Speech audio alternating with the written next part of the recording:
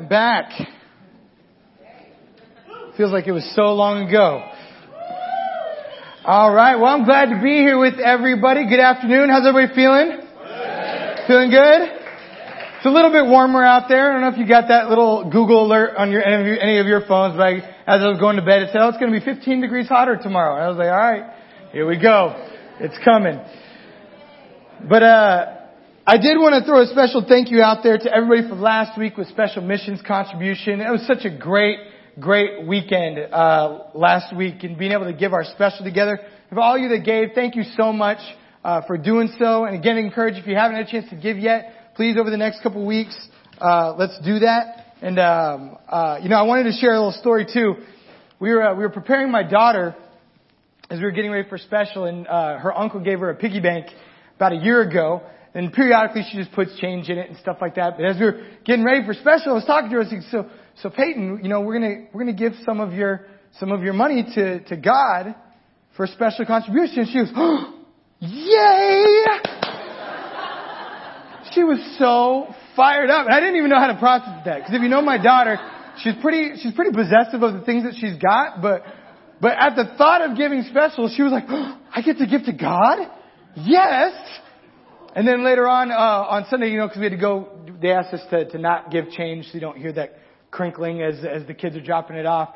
Kelsey was giving her the money and stuff, and she asked a normal question that we would ask. She said, so where does the money go?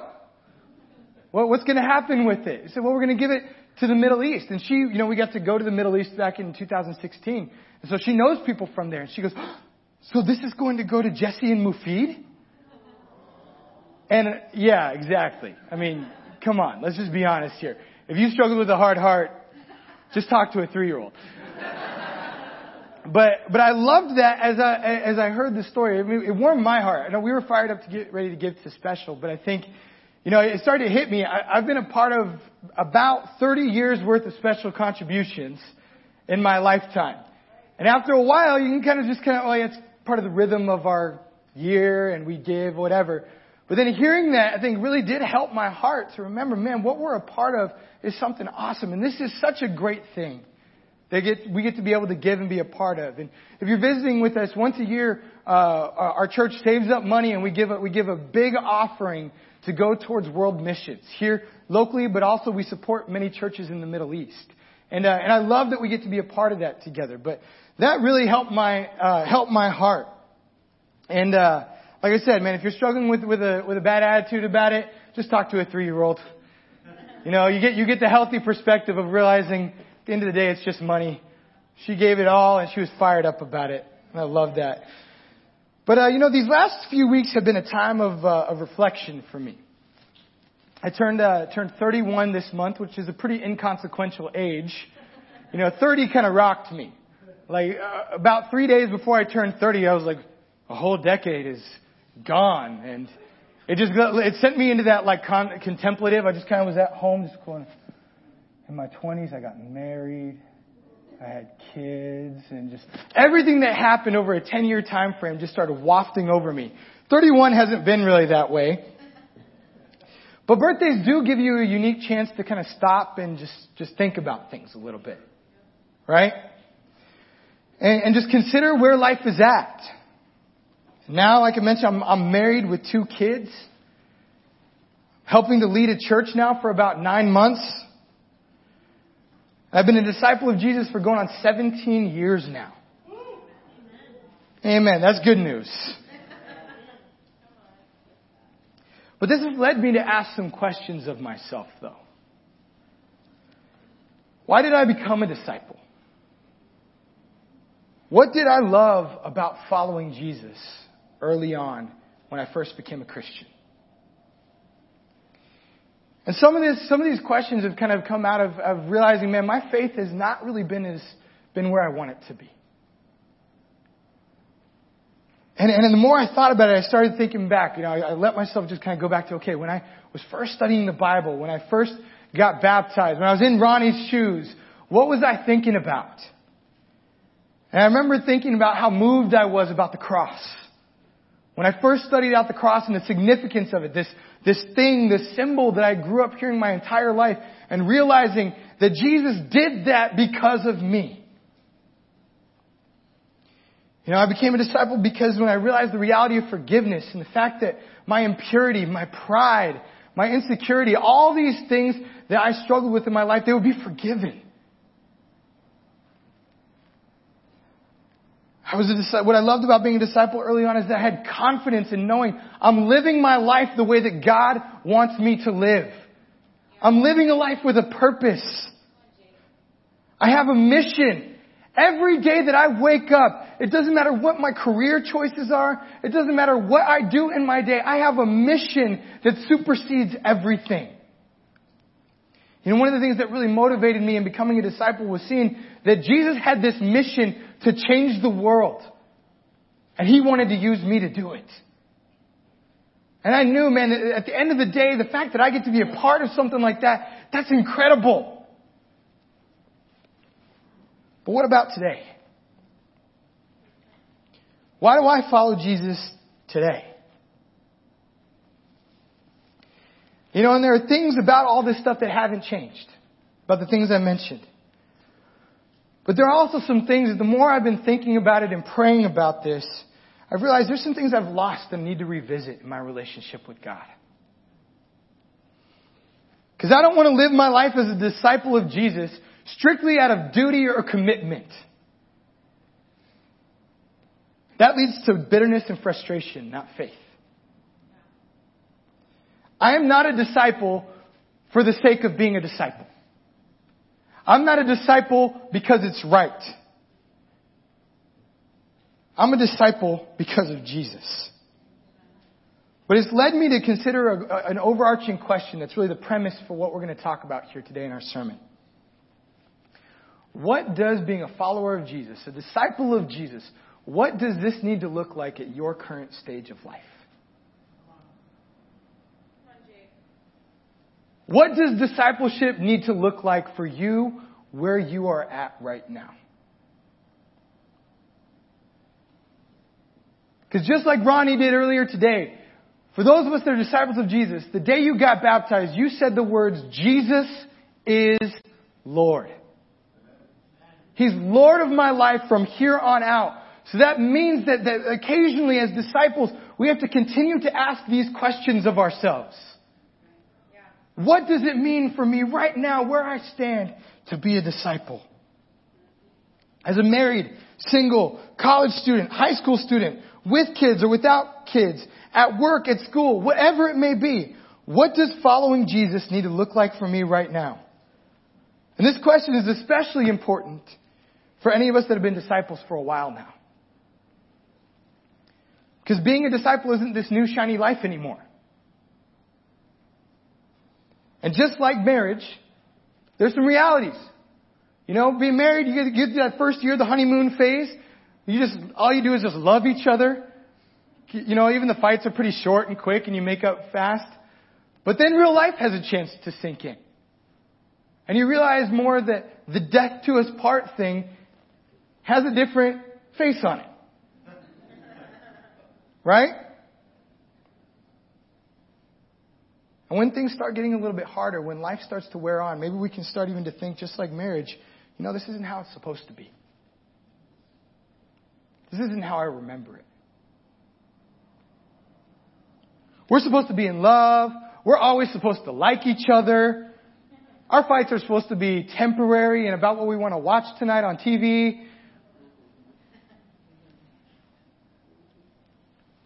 As Christians, we can think, life with Jesus is supposed to be easier. I don't remember it being like this. And really the truth of the matter is that we get jaded by the truth that life isn't heaven. And it was never supposed to be. We want this life to be what we are supposed to experience with God one day. And the truth of the matter is life gets hard. There's inequality. Things are unfair. Tragedy happens. I don't know how you felt hearing about the Santa Fe shooting a week ago, but that hit me. There have been more school shootings in 5 months. Like, I remember the day that Columbine happened when I was younger, and it rocked the world. We've had 4 of those.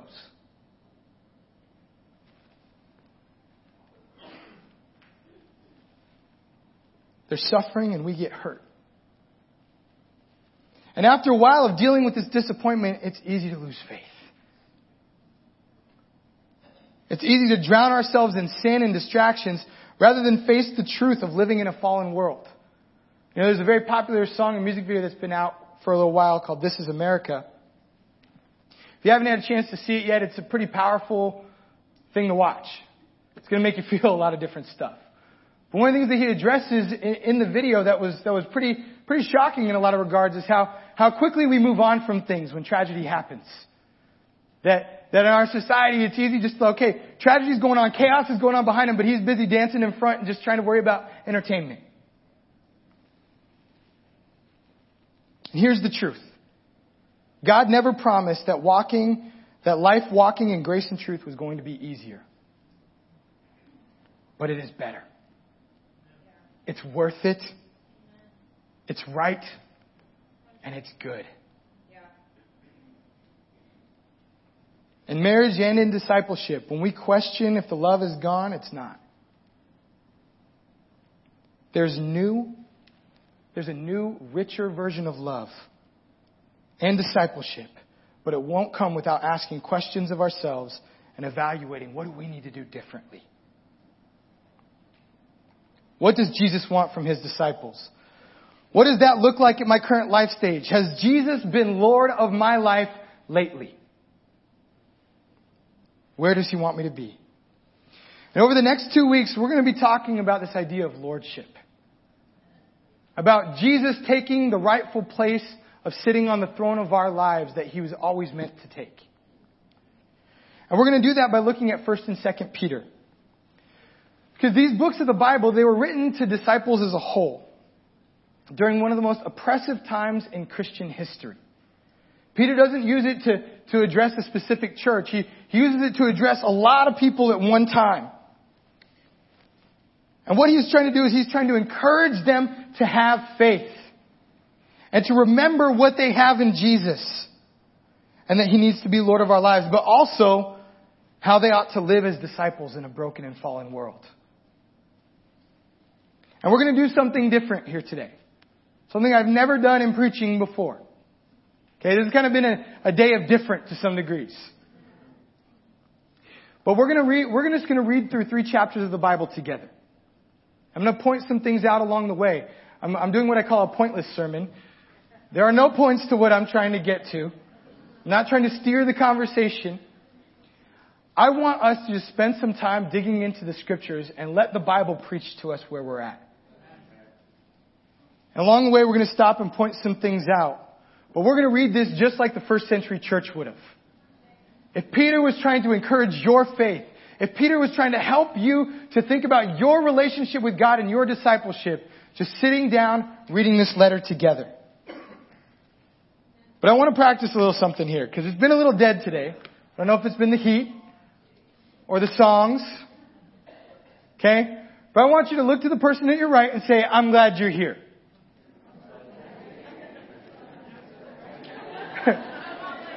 I want you to look at the person to your left and say, I'm ready for the scriptures.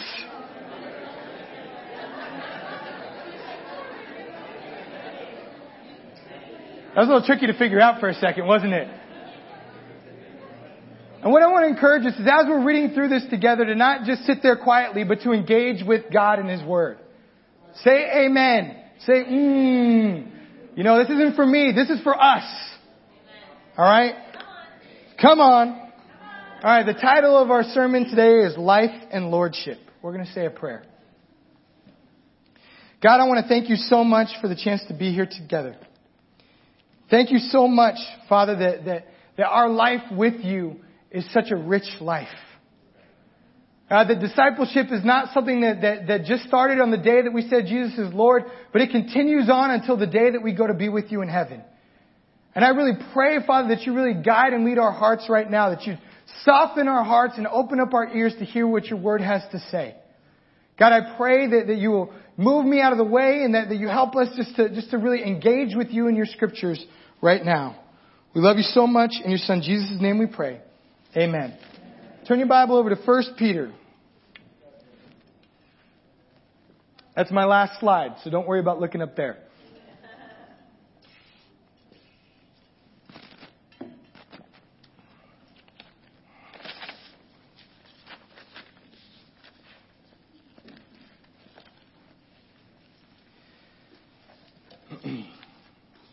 First Peter chapter 1, starting in verse 1. It says, Peter, an apostle of Jesus Christ, to God's elect, exiles scattered throughout the provinces of Pontus, Galatia, Cappadocia, Asia, and Bithynia, who have been chosen according to the foreknowledge of God the Father, through the sanctifying work of the Spirit, to be obedient to Jesus Christ and sprinkled with his blood. Grace and peace be yours in abundance. Praise be to the God and Father of our Lord Jesus Christ. In his great mercy, he has given us new birth into a living hope through the resurrection of Jesus Christ from the dead, and into an inheritance that can never perish, spoil, or fade. This inheritance is kept in heaven for you, who through faith are shielded by God's power until the coming of the salvation that is ready to be revealed in the last time. I want to pause there for a second. Peter starts this letter by addressing again disciples as a whole, and just saying, starts off, and I want you to imagine for a second that you were a Christian in the first century that has the threat of death looming at every turn. Every day you're hearing news that one of your family members, one of your friends are being caught and killed by Romans. And then imagine that Peter starts this letter to you saying, praise be to God our Father. What he's trying to do here is to set our minds as Christians back to what matters. That what we have in our life is not determined by our circumstances, but by Jesus. That because of what he did with his resurrection, we have something to look forward to, not just in this life, but he says an inheritance that will never spoil or fade in heaven. Let's keep reading. In all this you greatly rejoice, though now for a little while you may have had to suffer grief in all kinds of trials. These have come so that the proven genuineness of your faith, of greater worth than gold, which perishes even though refined by fire, may result in praise, glory, and honor when Jesus Christ is revealed. Though you have not seen him, you love him. And even though you do not see him now, you believe in him and are filled with an inexpressible and glorious joy. For you are receiving the end result of your faith, the salvation of your souls. In this part here, when he's talking this, he says, look, now imagine again, I'm talking about that suffering. And Peter says, though now for just a little while, you're going through some trials. Life gets hard. The truth of the matter is life is going to have its challenges. Always and forever, here on out. Somebody shared with me very wisely years ago, life is never as good as we think it is, but it's also never as bad as we think it is. But here he talks about our challenges through a process. He talks about gold, about the purification of gold. And if you didn't know this, gold being purified takes a lot of heat. They superheat it, and what's interesting that happens is all the stuff, when they find gold ore, they throw it on heat, and all the things that are in it that you don't want on your rings starts bubbling to the surface. This black, nasty, it's called slag. It's not even a fun word to say. Slag. So the slag rises to the top, and then when the gold cools, it creates a separation where there's all the things you don't want and the purified gold. Then they break that off, and that's the stuff that they melt down to make our wedding rings and stuff. In this, Peter's talking about our process of purification. That the reason why God allows hard things in our lives is because his goal in you and me is refinement. It's pure faith. But pure faith doesn't come by life being easy. Refinement, you and I being refined, comes through hardship, through difficulty. It's God's process of superheating us to try to get all that impurity, all that selfishness, all that pride, all that insecurity, all the things that make us think about everything else except God. He's trying to bring it to the top and break it off. Because what He wants in you and me is a pure version of Jesus. If things in life are challenging to you right now, which I'm sure, and I know many of your guys' circumstances, but for the rest of you, if things are challenging, this is God trying to turn the heat up on you. He's trying to burn out the impurities and the slag to make your faith and your life pure. Let's continue. It says, concerning this salvation, the prophets who spoke of the grace that was to come to you searched intently with the greatest care, trying to find out the time and circumstances to which the Spirit of Christ in them was pointing when He predicted the sufferings of the Messiah and the glories that would follow. It was revealed to them that they were not serving themselves, but you. When they spoke of the things that have now been told you by those who have preached the gospel to you by the Holy Spirit sent from heaven, even angels long to look into these things. I want to stop there for a minute. You're saying what we get to experience right now in our relationship with God, we cannot take this for granted. So for thousands of years, God's people have hoped for what we get to enjoy sitting here in this room. They were looking for it. They were waiting for it so that we get to take it for granted and miss it very easily. But that you are a part of something that God has been setting up for thousands and thousands of years to give us a hope that is so much greater than we can understand. It says that even angels long for the relationship that we get to enjoy with God. That's how special what we have with Him is. He says in verse 13, therefore, with minds that are alert and fully sober, set your hope on the grace to be brought to you when Jesus Christ is revealed at His coming. As obedient children, do not conform to the evil desires you had when you lived in ignorance. But just as He who called you is holy, so be holy in all you do. For it is written, be holy because I am holy. Since you call on a Father who judges each person's work impartially, live out your times as foreigners here in reverent fear. For you know that it was not with perishable things such as silver or gold that you were redeemed from the empty way of life handed down to you from your ancestors, but with the precious blood of Christ, a lamb without blemish or defect. He was chosen before the creation of the world, but was revealed in these last times for your sake. Through Him you believe in God, who raised Him from the dead and glorified Him, and so your faith and hope are in God. Now that you have been purified yourselves by obeying the truth, so that you have sincere love for each other, love one another deeply from the heart. For you have not been born again, so you have been born again, not of perishable seed, but imperishable, through the living and enduring Word of God. For all people are like grass, and their glory is like flowers of the field. The grass withers and the flowers fall, but the word of the Lord endures forever. And this is the word that was preached to you. Therefore rid yourselves of all malice and all deceit, hypocrisy, envy, and slander of every kind. Like newborn babies, crave pure spiritual milk, so that by it you may grow up in your salvation, now that you have tasted that the Lord is good. Let's pause there for a second.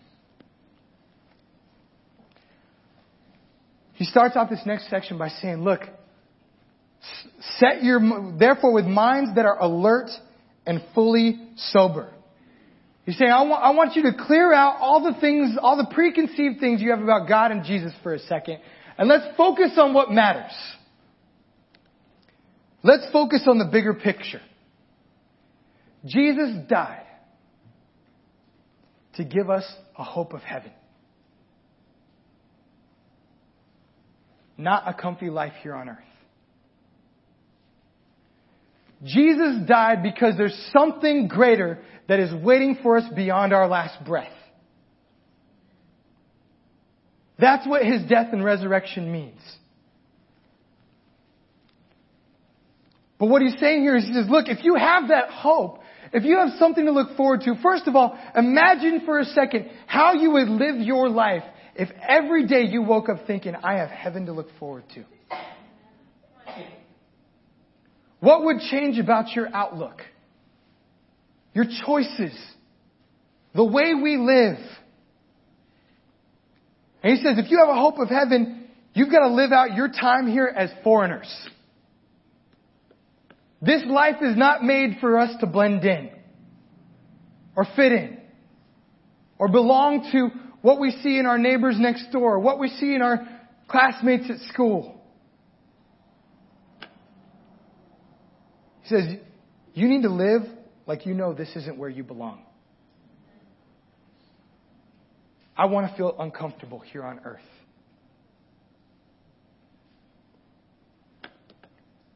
You shouldn't watch what everyone else watches. You shouldn't listen to what everyone else listens to.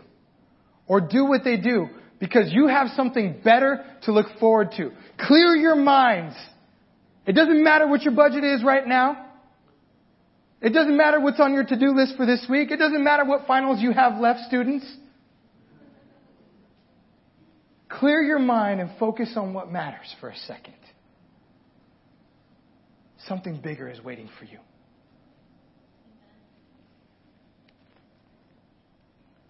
But he says, because of that, he says, don't go back to what you used to do. Don't go back to your old life. Don't go back to old habits. Don't go back to who you used to be. God sent Jesus to die for us, to set us apart, to be holy, to be something different. So let's not go back to how we used to live. And he's writing this because the Christians at that time, that was the temptation. He said, if I'm going to be under threat of being killed for being a Christian, then it might just be easier just to not live like a Christian. That makes sense. But the way he puts it in chapter 2 is he says, therefore, get rid of these things. Like slag. Take the slag of your life, the impurity, the deceit, the malice, the hypocrisy, the envy, the slander of every kind. Take it and get rid of it.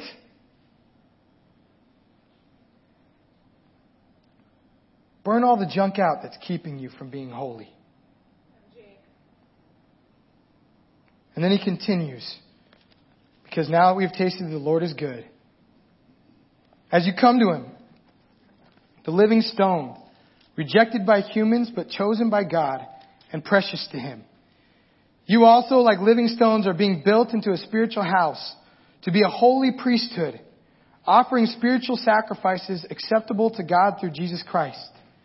For in Scripture it says, see, I lay a stone in Zion, a chosen and precious cornerstone, and the one who trusts in him will never be put to shame. Now to you who believe, this stone is precious. But to those who do not believe, the stone the builders rejected has become the cornerstone, and a stone that causes people to stumble, and a rock that makes them fall. They stumble because they disobey the message, which is also what they were destined for. But you are a chosen people, a royal priesthood, a holy nation, God's special possession, that you may declare the praises of him who called you out of darkness into his wonderful light. Once you were not a people, but now you are the people of God. Once you had not received mercy, but now you've received mercy. Paul's saying, or Peter is saying, look, says you come to Jesus. He said he's the living stone. He's a cornerstone. And what that means is, for those of us that aren't aware, a cornerstone is something that was more used back in the first century. But as an architect, if you're building a building, the cornerstone is your first and most important piece. It's the perfect piece. You set it down and then you build off of the cornerstone. So that cornerstone has to be perfect. Because if you're setting everything next to it, it'll determine whether or not your walls are at weird angles. Or your house looks crooked. So when he's saying Jesus is our cornerstone, what he's trying to remind us of, says, look, if you said Jesus is Lord of your life, that means he is supposed to be everything that you build off of in your life. Amen. The cornerstone isn't something you throw into the pile at the end. The cornerstone is the part of your life that you start with. And everything that we do in our schedules, to our money, to our relationships, to our jobs, everything we do is built off of that.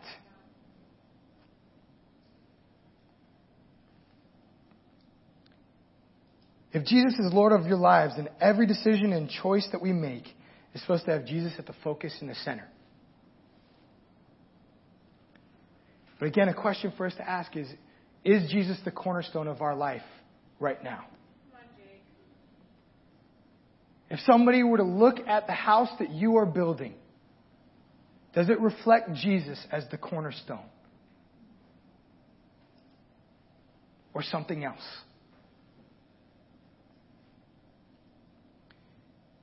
Continues in verse 18. In verse 11. Dear friends, I urge you, as foreigners and exiles, to abstain from sinful desires, which wage war against your soul. Live such good lives among the pagans that though they accuse you of doing wrong, they may see your good deeds and glorify God on the day He visits us. Submit yourselves for the Lord's sake to every human authority, whether to the emperor as the supreme authority or to governors who are sent by Him to punish those who do wrong and to commend those who do right. For it is God's will that by doing good you should silence the ignorant talk of foolish people. Live as free people, but do not use your freedom as a cover-up for evil. Live as God's slaves. Show proper respect to everyone. Love the family of believers. Fear God and honor the emperor. Okay, I want to stop here for a second. These Christians right now are under the reign of Emperor Nero. History considers Emperor Nero one of the most insane human beings that maybe has ever walked this earth. He was catching Christians and lighting them on fire in the streets. He burned down half of Rome, some say to build a palace for himself, and then he blamed the Christians for it so that he could have a reason to kill them. Now that's your leader. Now I don't know how you feel about Donald Trump. I don't care. I know a lot of people have a lot to say about Donald Trump. But if Emperor Nero was your leader, Peter just told you, submit yourselves for the Lord's sake to every human authority, whether to the emperor as the supreme authority, or to governors who are sent by Him to punish those who do wrong. He says, look, as Christians, it doesn't matter who's in charge. What matters for us is who are we going to be. And as Christians, it's not our job to slander the leaders. It's not our job to engage in the politics and talk about how we feel about all of it.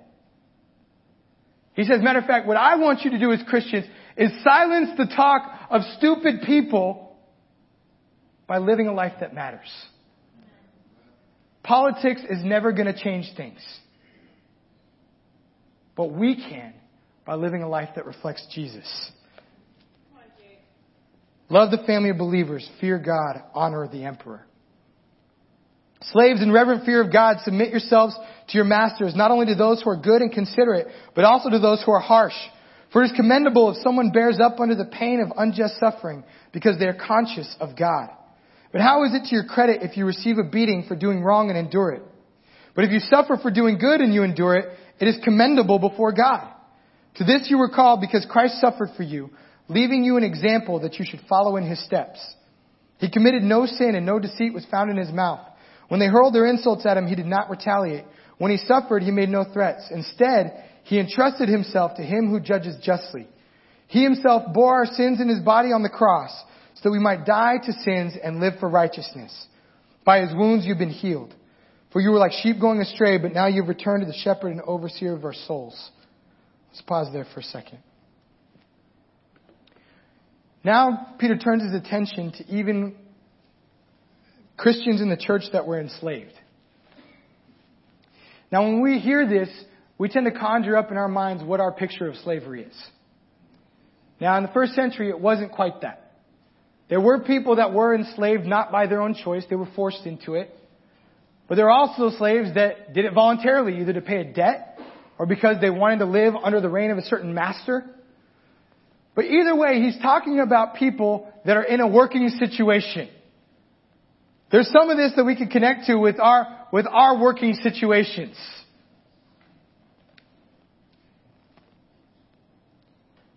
And what he's talking about here, he says, look, some of you guys are in a situation that's hard. You got masters that are not fair. They don't treat you righteously. They beat you for something you didn't do. He says, but you've got to decide to choose to live righteously no matter what. As a matter of fact, he said, if you get a beating for something that you've earned, that's just on you. But if you get unjust suffering because of trying to live righteously, he said, God takes note of that. So what that communicates to us today as Christians is how we're treated at work, at school, doesn't matter. It's no excuse for compromise. He says, I don't care about who your master is. I care about who you as a slave are as a slave to God. And then ultimately he points us, he says, Jesus is our ultimate example. Jesus set us an example in his suffering in a way that we have no excuse. Doesn't matter how you feel about your life. It says Jesus suffered. He took the sin of people that were deserving of the punishment on himself. And he said, I'm going to trust God with this.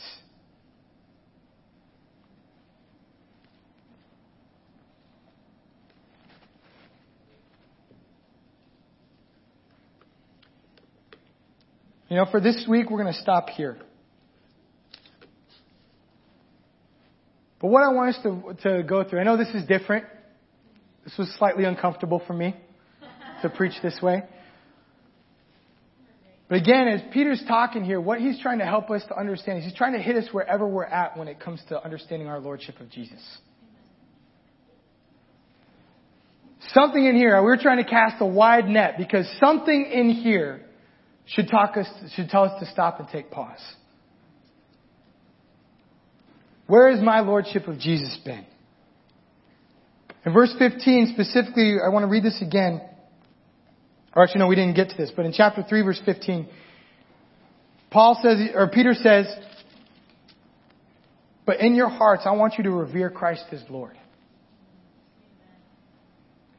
The goal of all this, whether it's how you've been living at work, how you've been living at home, how you feel about your current life circumstances when things are hard, how you feel about your just own faith and your own walk with God.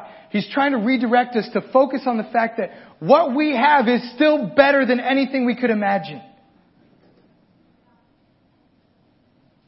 But is Jesus still Lord of my life where I'm at?